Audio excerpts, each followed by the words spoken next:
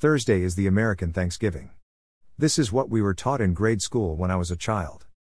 In 1621, the Plymouth colonists and Wampanoag Indians shared an autumn harvest feast that is acknowledged today as one of the first Thanksgiving celebrations in the colonies.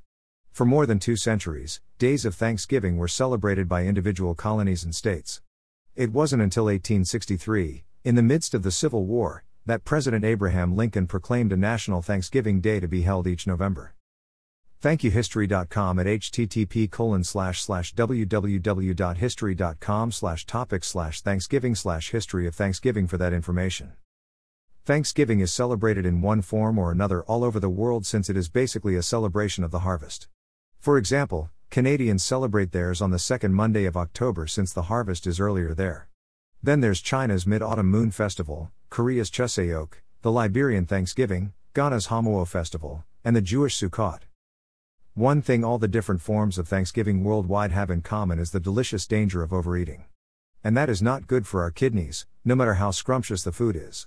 This report, which deals with just that topic, popped up on my news feed the other day.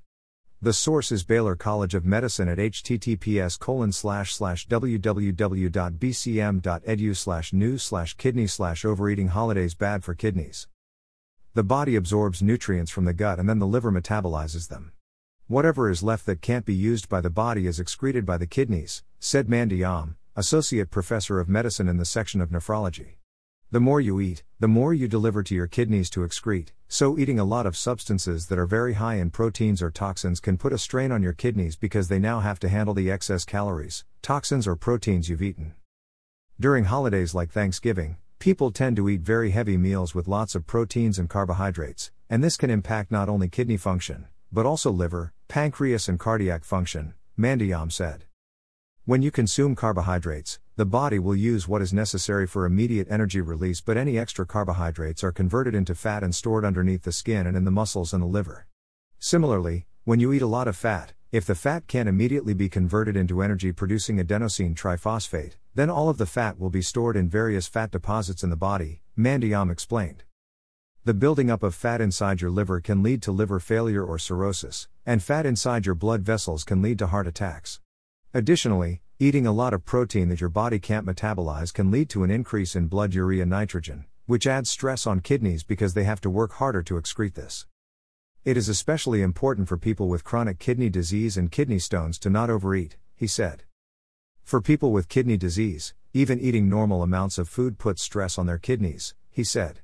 If you consume large amounts of carbohydrates, protein or fat, the stress on an overworked, half-functioning kidney will get even worse and can accelerate your kidney dysfunction. It always made sense to me that overeating is detrimental to your health, but I was thinking in terms of obesity, which could lead to diabetes, which, in turn, could lead to CKD. I've also noticed that since I read this report, I've been eating less without making an effort. For years, I've been struggling with my weight and all I had to do is read this report. Life is weird. Let's talk about carbohydrates for a minute. I instantly think of bread, all kinds of bread, which is even weirder because I've been on a low-carb diet for a while. I know, you thought of cakes and pies, didn't you? Did you know that fruits and vegetables contain carbohydrates, too? That was a revelation to me the first time I saw those charts. Now I'm wondering about excess calories. I'm limited to 1,200 a day and find that this is fine with me. Bear is larger, being both male and bigger than I am, so his calorie limitations are higher. Your renal dietitian can tell you what your ideal calorie count per day is if you don't know. So, why limit calories? Renal Medical Associates at http://renom.com/wp-content/uploads/2015/08/nutrition and the ckddiet.pdf explain this succinctly. Why being overweight matters and what you can do about it. We used to think that those few extra pounds were just dead weight. We now know that those extra pounds work together to disrupt your body's normal functioning with the goal of making you gain more weight. That's why losing weight is such a difficult task. I'm back. It's important to limit your calorie limit so that you don't add those extra pounds. The extra pounds not only make it more difficult to lose weight, but can lead to obesity, which can lead to diabetes, which can lead to CKD. This is starting to sound familiar, isn't it? If you already have CKD, the extra pounds you gain without calorie restrictions make it more difficult for your poor, already overworked and struggling kidneys to do their jobs. What are those jobs, you ask? Let's take a look at verywell.com at https://www.verywell.com/kidney functions 514154's answer.